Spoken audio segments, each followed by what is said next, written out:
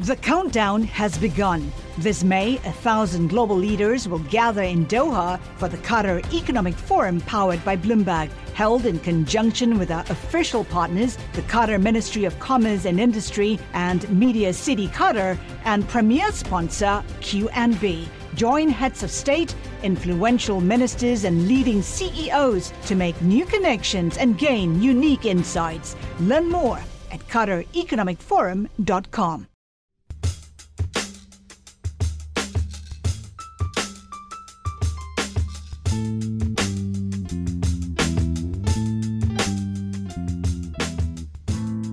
Hello and welcome to What Goes Up, a weekly markets podcast. My name is Mike Regan and I'm a senior editor at Bloomberg. And I'm Vildana Hajric, a cross-asset reporter at Bloomberg. And this week on the show, it was a pretty interesting week in macro news. While El Salvador is not exactly someplace that comes up in market conversations often, this week it became the first nation to adopt Bitcoin as legal tender, and didn't exactly go very smoothly. Also, another major central bank made it clear it's ready to start tapering bond purchases that it's been making to counteract the effects of the pandemic now that the recovery is picking up steam. What does it all mean? We'll get into it with a macro strategist at an investment advisory firm. But first, Vildana, I have to ask, it's back to school week, which means there's a lot of drama in the Regan household with, getting your books in the backpack and having the right outfit and everything. I was trying to figure out what a young Vildana was like at back to school time. I'm guessing you were like gung-ho to get back to school every September. Yeah, I loved back to school. It was so fun. All the new stuff, your new notebooks and things. All the new grammar you would learn. Yes. Oh, gosh. Don't get me excited. I figured I should have had you give a pep talk to my daughters. I had a feeling you were enthusiastic back to school. How was back to school for you when you were going to school in the 1880s? Oh, in the 1880s. Oh my God. Did you catch that zing? Jeez. It was, it was a one-room schoolhouse and we had to walk both ways uphill in the snow and that sort of thing. But, 1880s. Boy, that hurt. I'm sorry. That hurts. I'm dealing with this now too, Mike. Right? I got a teenage son who's he's in 10th grade now, so dealing with all that stuff. Same thing. That voice there is Ben Emmons. That's our guest. He's a macro strategist at Medley Global Advisors. Ben, how's back to school going in your household? Well, it is actually smooth. This is more my wife giving me a hard time, but other than my son is actually following the instructions. So.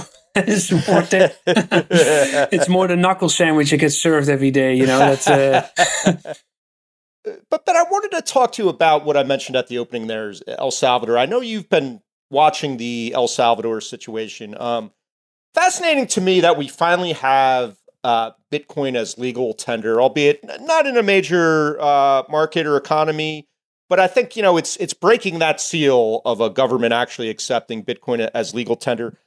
Walk us through sort of the implications of it in your view. I mean, is this a big deal in sort of the evolution of crypto, even though there was kind of a glitchy introduction in El Salvador? How are you thinking about it all? What does this week mean sort of from the evolution of Bitcoin?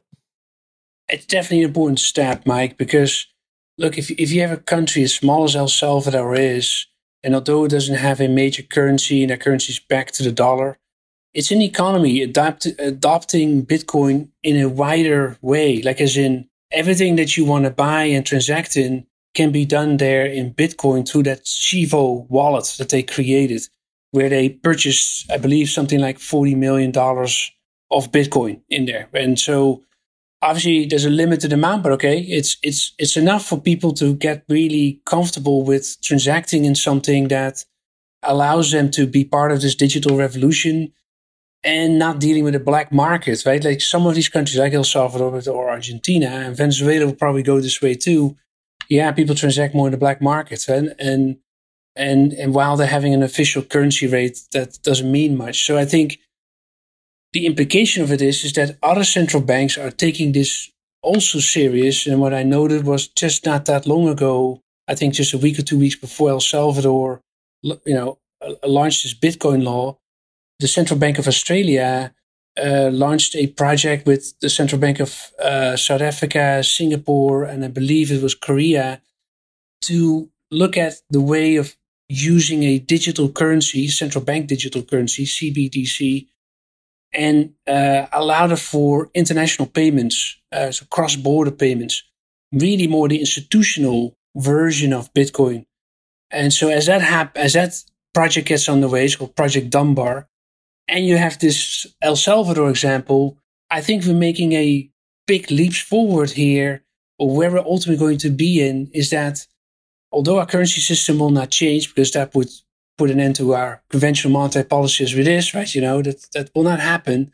But the fact that you're going to transition to a digital world where you can settle everything digitally, you can transact everything digitally, can you then imagine that we can actually open the stock market during the weekend? That could be an implication. That sounds big, but it is actually the way, because if you can instantly settle money and securities that fast because of the technology, well, yeah, that's a huge leap forward, right, for mankind, as a famous astronaut said. Ben, Vildana just got very excited when you mentioned the stock market open on the weekends. That means she'll get to work on the weekends, which I think is a dream. Well, for I do sometimes cover Bitcoin. Whenever it's really volatile, we do tend to cover it over the weekends as well. But yeah, my eyes did just, for all the listeners, sort of get really wide. But Ben, I do want to ask you, it used to be an argument that a lot of crypto people made about Bitcoin that eventually you're going to start seeing it being used to purchase your morning coffee or your morning breakfast sandwich or whatever, which never really panned out, at least not in the US. It's really difficult to do something like that. Depending on how things play out in El Salvador, does that mean potentially that could be an argument again for why somebody might want to own Bitcoin, where you might be able to use it to transact with your everyday needs?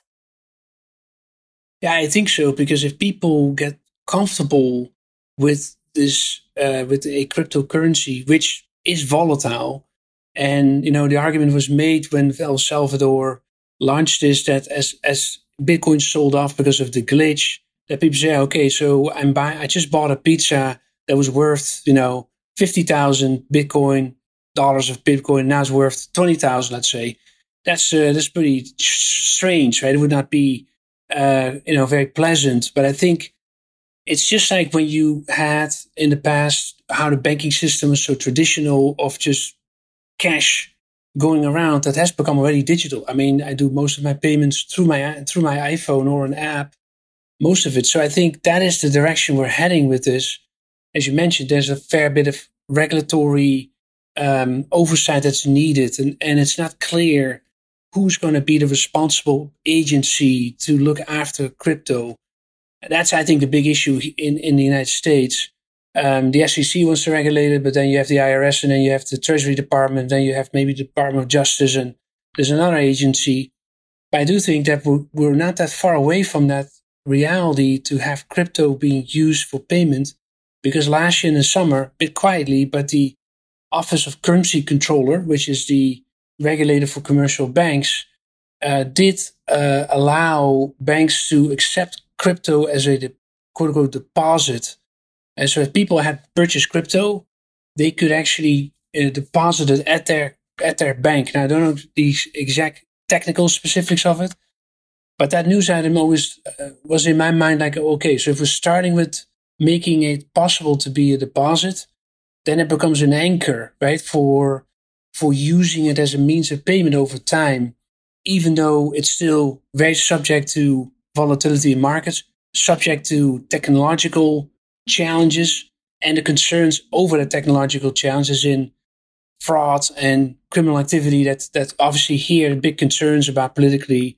They want to make sure that obviously doesn't happen. So, but I think El Salvador, as small of a country it is one sort of step forward of this. Yeah. I find it fascinating that no regulators can sort of decide who's in charge of this thing. But I think they should put the Space Force in charge of it. The goal is always to send these things to the moon. So put the Space Force in charge of regulating it. But Ben, I know you've been doing a lot of analysis, sort of looking at relationships between Bitcoin and Ethereum and crypto in general with the more traditional asset classes in the market, oil and stocks, meme stocks. I think, you've noticed some kind of correlations and relationship. Walk us through what your analysis of that looks like. How does Bitcoin sort of fit in to the traditional asset classes? Is it influencing the prices of, obviously you've got your stocks that are exposed to crypto in some way, but is it influencing things on a macro level in your opinion?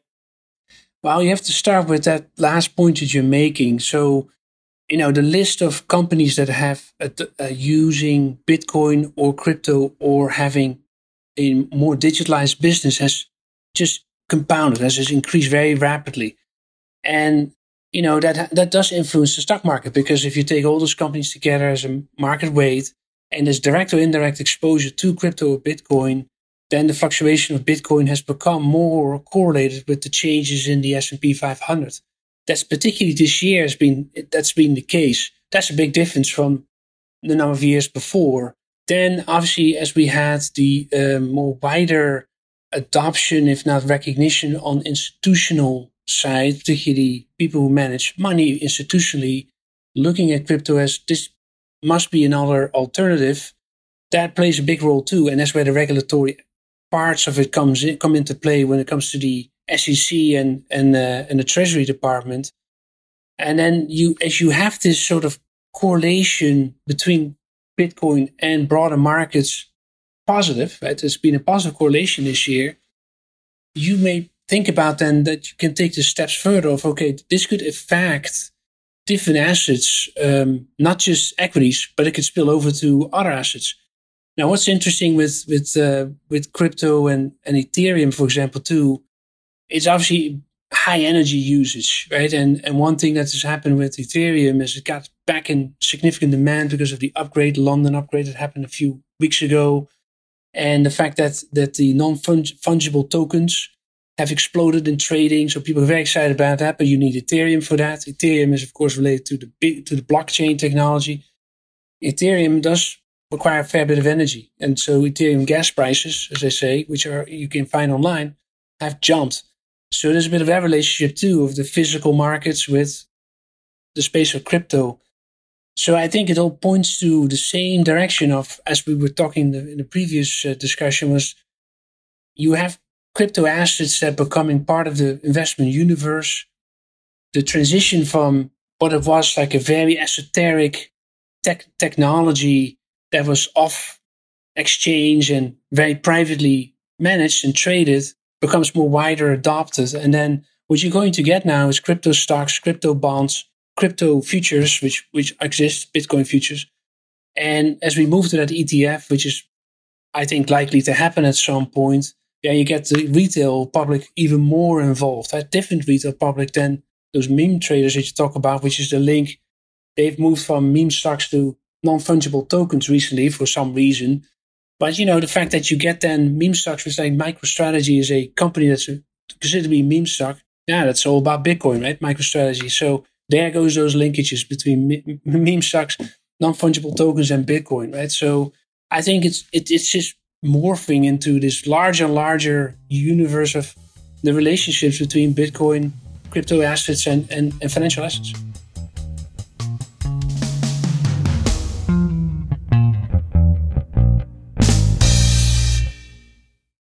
The countdown has begun. This May, 1,000 global leaders will gather in Doha for the Qatar Economic Forum powered by Bloomberg, held in conjunction with our official partners, the Qatar Ministry of Commerce and Industry and Media City Qatar, and premier sponsor QNB. Join heads of state, influential ministers, and leading CEOs to make new connections and gain unique insights. Learn more at QatarEconomicForum.com. Ben, not to spend too much time on cryptocurrencies, although it is so fun to talk about, and I do have questions about the broader market as well. But I want to ask you one more thing. I was looking at one of your notes, and you wrote that Bitcoin slide is a necessary means to achieve digitization of financial markets. And I wanted to ask you what you meant by that, and maybe if you can focus on that Bitcoin slide part of the question. Yeah. So we had now three sell-offs, and I call the slide, but a sell-off in Bitcoin. And there's all these particular reasons for why that happened. The last one, this was more specifically related to Venezuela. Just, I guess, a market reaction of people being overly excited along Bitcoin, and there's a glitch and people get a little scared and it sells off. But the way I look at that is to say that volatility that we're experiencing is indeed this maturing asset, right?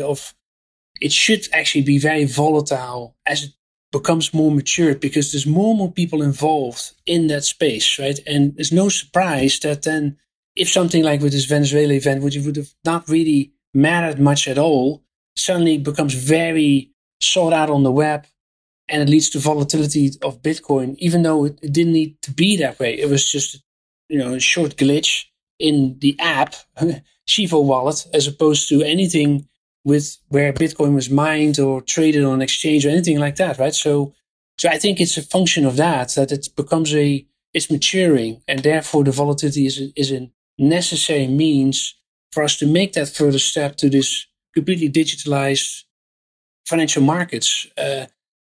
I find amazing that we're already making steps that way. The Central Bank of Thailand has issued a bond over blockchain, settled it, and the European Investment Bank, which is the agency in Europe that looks after infrastructure investments, is issuing bonds over blockchain. When you get those type of institutions involved, testing that out, this is going to become very quickly mainstream. Within the next year or so, we're going to have a lot of corporations doing this. Same way, all adopting that technology. But it cannot come along with more volatility as more and more people are getting involved in it, right? And that's, I think, where I'm coming from. Yeah, Ben, I wanted to switch gears a little bit to another topic I know you've been watching closely. That was Christine Lagarde at the European Central Bank this week. I feel like she pulled a bit of a Jedi mind trick by basically announcing tapering and then saying, no, I'm not tapering, But given the negative yields in Europe, and the case is always made whenever the question is, well, who's buying U.S. Treasuries at these yields? The argument is, well, have you seen the yields in Europe? How big of a deal is the ECB sort of taking the foot off the gas a little bit with their emergency pandemic program? I mean, it doesn't seem like it's caught anyone by surprise in the markets. The euro was kind of mixed against most currencies. I didn't see any sort of dramatic moves, but how are you thinking about this announcement from Lagarde this week? Is it, change the calculus at all, thinking about, bond markets going forward for the rest of the year? Yeah, it could be, Mike, because I think, so she says, the lady can't taper, right? Or isn't tapering, which that reference to Margaret Thatcher's speech. But in the essence, they are, right? Whatever you call slowing down those purchases in any sort of way, it ultimately is tapering. But the market, the bond market in Europe rallied on this because, whatever they are slowing down the pace with, it still covers a fair bit of issuance well into next year. And that's just, I think, the reason why there was a bit of a relief. Yeah. But almost all of Italy's issuance, right? And yeah, fair bit of. But here's the interesting change that's going to happen. Is the ECB is very smart running two programs at the same time, right? They have this emergency program called PEP, and they have this QE program. It's called APP. And that QE program will come back in a more meaningful way as the PEP program winds down. And she talked about that extensively. But the importance for the bond market is that under that PEP program, we really are addressing the pandemic, and we're going to buy large volumes as much as we can to keep markets really, really loose in financial conditions and everything functioning well till that pandemic really is weighing off. Is the first step for the ECB to acknowledge that the pandemic is, in their mind, slowly changing, right? It is waning. And they made a point about it that they hit the 70% vaccination, which is a key metric to the ECB. So there's that change happening. Plus, they're going to make the APP, the normal QE program, a more important part of their toolkit. And the reason why that matters is because that program is designed to bring inflation back to the target and keep it to the target. And that program is really, the guidance on that is about interest rate hikes in the future once you succeed by bringing inflation back to the target. So my view on this is that, yes, we got this nice rally on this PEP, slowly adjusting, issuance still covered, but on the APP, the issuance of bonds is not much covered. It doesn't need to be an 80 billion program, probably much smaller, maybe 40, maybe 30 billion. So that will put pressure on yields in the future. Plus, it's really designed to bring inflation back, which the market does know, like once you get there, the rate hike, so to speak, will be coming into the horizon. And that's I think, what's going to play from here now. Now, why does this matter even further is that Eurozone government bonds, as you say, are negative yielding, the majority of it. So you have this negative yielding bond index that you can look up on Bloomberg. That was something like, I think, 16, 17 trillion recently, and has fallen by about a few trillion. Because yes, bond yields and French government bond yields and all those have all moved up a little bit higher. I think that's going to continue that way, which means that the deflationary expectations in those bond prices in Europe are really moving away. As the ECB is succeeding with this strategy of managing the pandemic, then bringing that old QE program back to life, and get inflation to the target. Some people may be sounding like, wow, that's pretty ambitious, Ben, because that's never going to happen in Europe. But I think that they have some window here to succeed with that. So I think negative yields in Europe will somewhat disappear. Not entirely, but will somewhat, even though the ECB will keep buying bonds.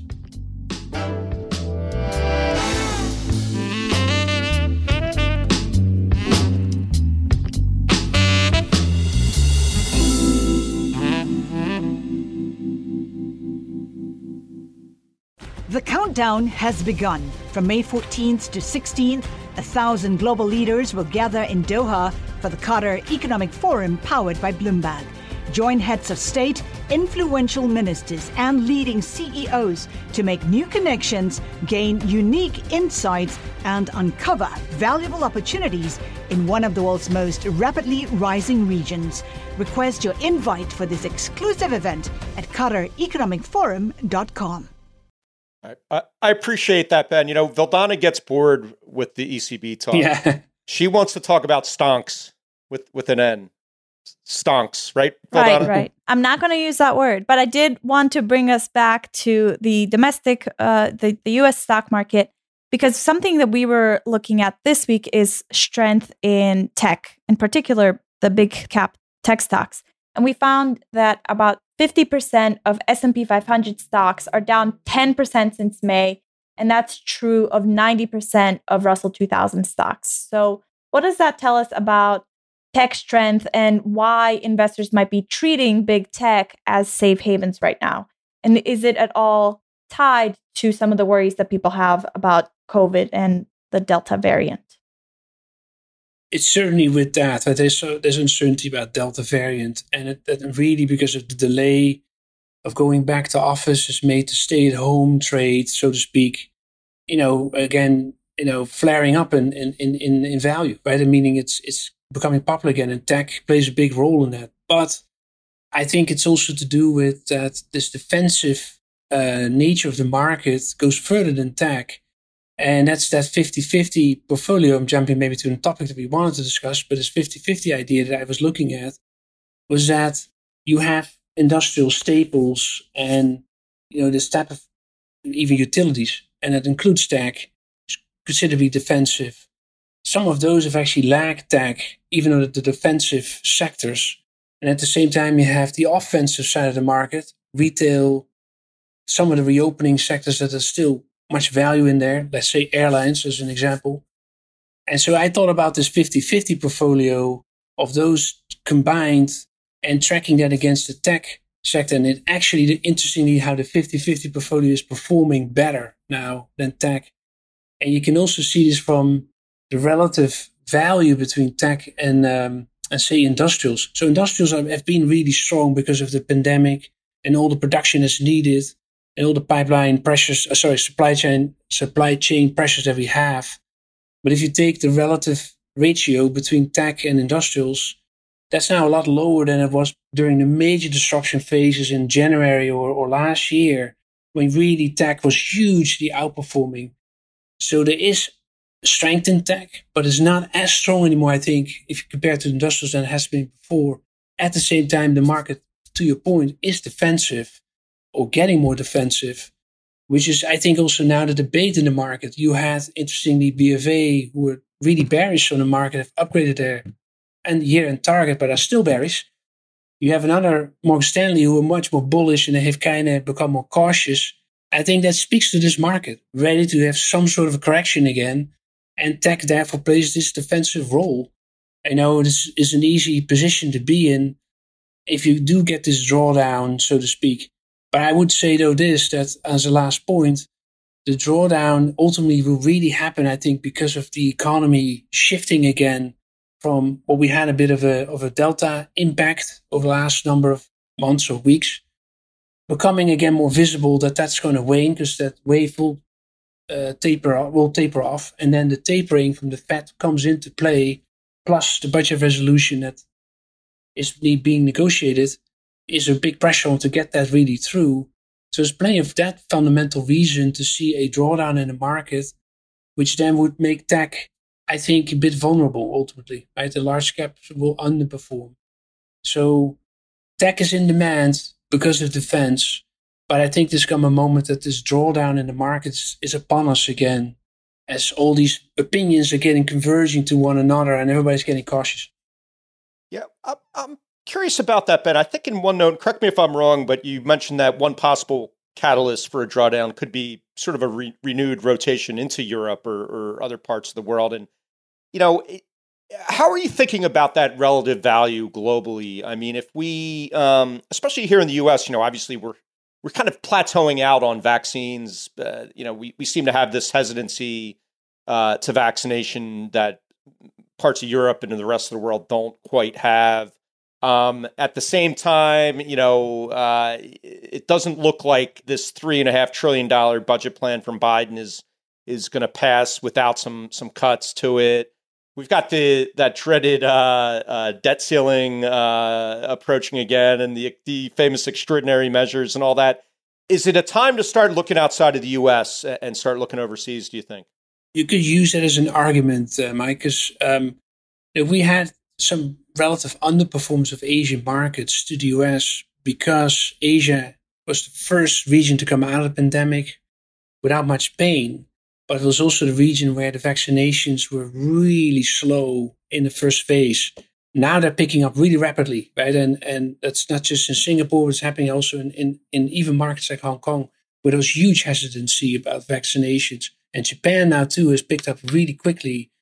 So Asia is getting, in that respect, a bit in a better position if you think about this rotation trade, which is really a momentum trade, right? That has been playing the entire pandemic. Each time one area underperforms another area and there's progress made in the pandemic in one way or the other, right? Whether the lockdowns end or vaccinations increase, the money flows to that relative underperforming area.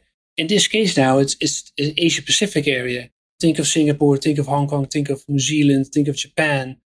And yeah, if you look at a graph where you normalize those ETFs versus the SPY ETF, there's a gap, right? And I think it will not entirely close that gap, but it will definitely be a catch-up here, really playing on again, this reopening cyclical momentum idea that we've been in since, say, April of last year when we come out of the depth of the worst of the pandemic. Europe, on the other hand, is now a little bit in a phase of that. Yes, the ECB is, in my view, tapering. The lady can taper, right? So it is happening, and you can kind of tell, right? It starts to weigh on the markets there. They're down more month to date so far since all that hawkish language came out, and now today we get the news. Than U.S. markets or Asian markets. So I do think that Europe probably, despite its success with vaccination rates, will deal now with more the policy changing to a degree. So that's an interesting aspect of the global macro landscape too, right? Because if you look at Asia Pacific, New Zealand and Korea, for example, they've booked success against the virus, and they now seeing their bond yields normalize towards 2% on the 10-year. So it does show that when you get that virus better under control, that interest rates can depart from the virus influence on the pandemic. Right? That's an important observation. And the second one is Europe, that you made a huge progress with all this vaccination. You're getting the situation there also better under control. Now you can focus on adjusting policy, and that will affect markets negatively in equities there, right? So I think if we look at both examples, I think the opportunities in Asia Pacific equities, they have lagged the US, and there's progress in the pandemic there, but that also means yields normalizing. So there is that risk on trade, whereas in Europe is a bit of the opposite way. You get a bit of traction on equities.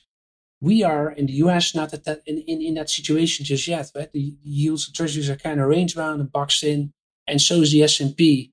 So I do think we're going to go to that scenario. I would expect us that we will get to a point where yields are going to be reflecting more of a normal economy that is not so much anymore in the influence of the pandemic as tapering then gets underway.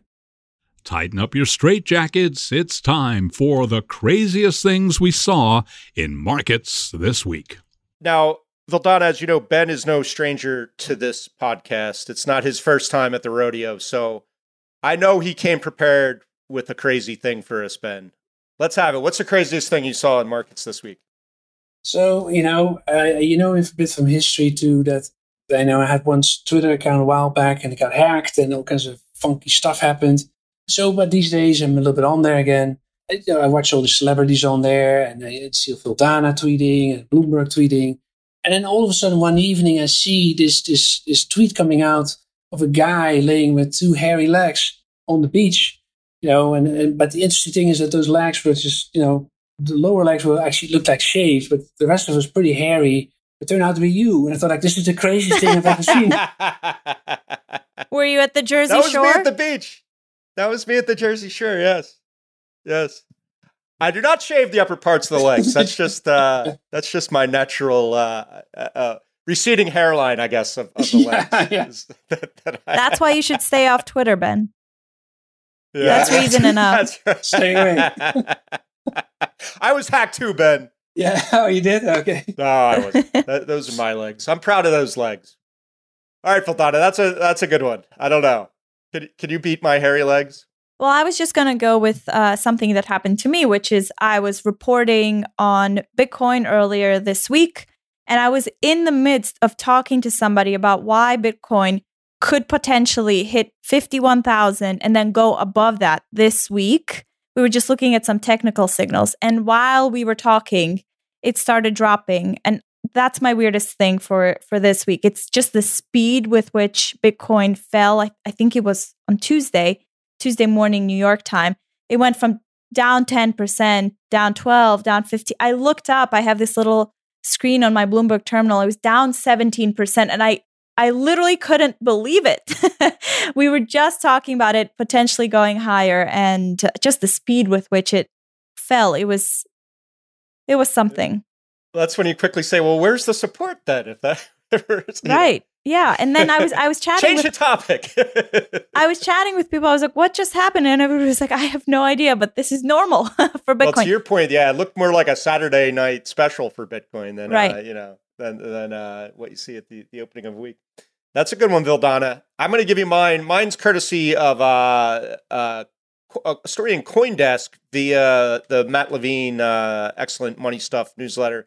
Now, it kind of feels like cheating to talk about NFTs and the crazy things because the whole concept is crazy, in my opinion. But this one is especially crazy because, okay, there was, and it combines the other craziest thing of our lifetime, which is Dogecoin.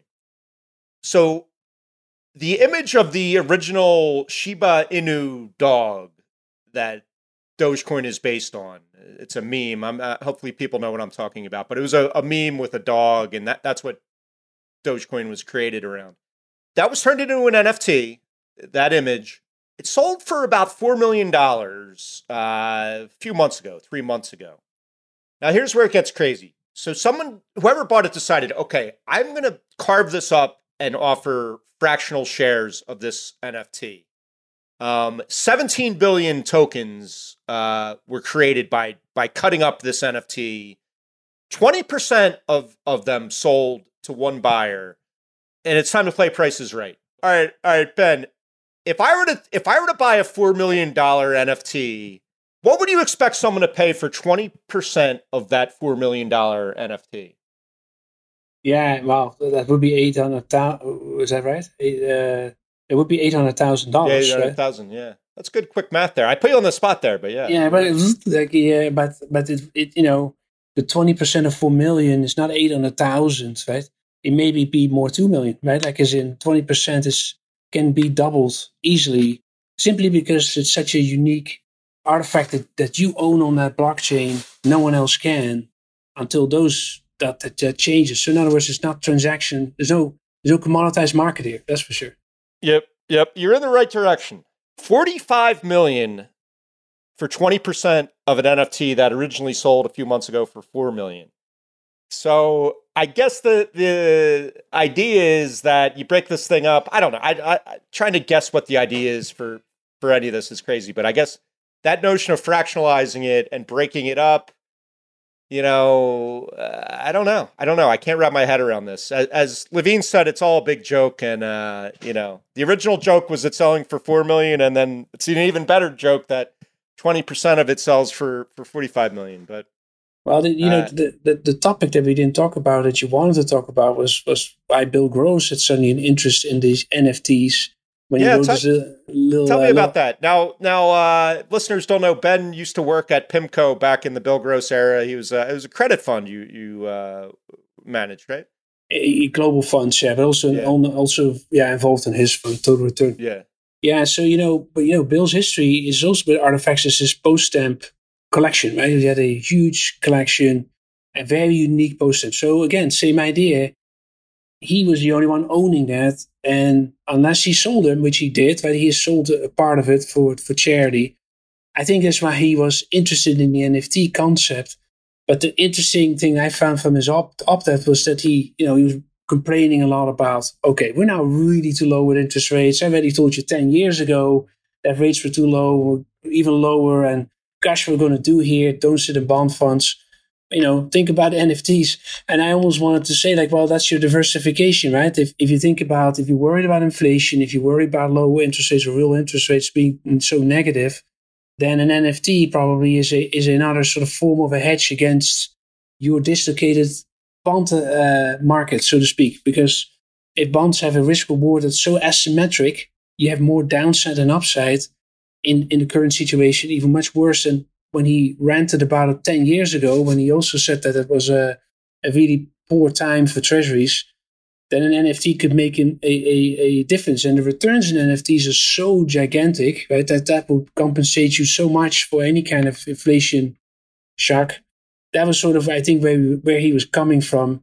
But, at the end of the day, a mutual fund, a 40 Act mutual fund, so to speak, is unlikely to purchase NFTs. They're not going to be calling him the NFT king anytime soon, I suppose. Not likely, But both, even though he, during the time that he managed that fund, he was an advent post stamp collector, right? And he was very known in that world, which is, completely outside of the financial markets world, right? So, like NFTs.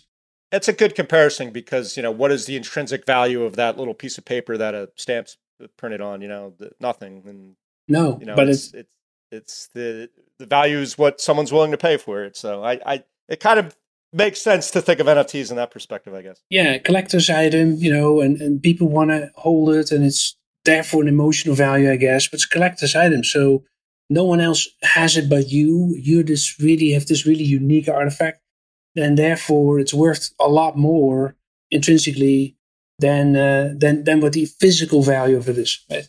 Yeah. Well, Vildana, should I make an NFT of my dog? Do you think anyone would buy that? You should try it, definitely. Might as well try. Why not? This is the time, yeah. And speaking of the time, I think that is all the time we have for today. Ben Emmons, always a pleasure to catch up with you. Been on the podcast many times. Listeners, if you want to hear Ben's takes on other things, you got to scroll through a few months worth of episodes, but he's been on a few times, and we always appreciate his time. Thank you, Ben. Thank you, Mike. Thank you, Vildana. It's great to be here. Great discussion. Thanks, Ben. What Goes Up will be back next week. Until then, you can find us on the Bloomberg Terminal, website, and app, or wherever you get your podcasts. We'd love it if you took the time to rate and review the show on Apple Podcasts so more listeners can find us. And you can find us on Twitter. Follow me at Reganonymous. Vildana Heinrich is at Vildana Heinrich. You can also follow Bloomberg Podcasts at Podcasts. And thank you to Charlie Pellett of Bloomberg Radio and the voice of the New York City subway system. What Goes Up is produced by Laura Carlson. The head of Bloomberg Podcast is Francesca Levy. Thanks for listening. See you next time.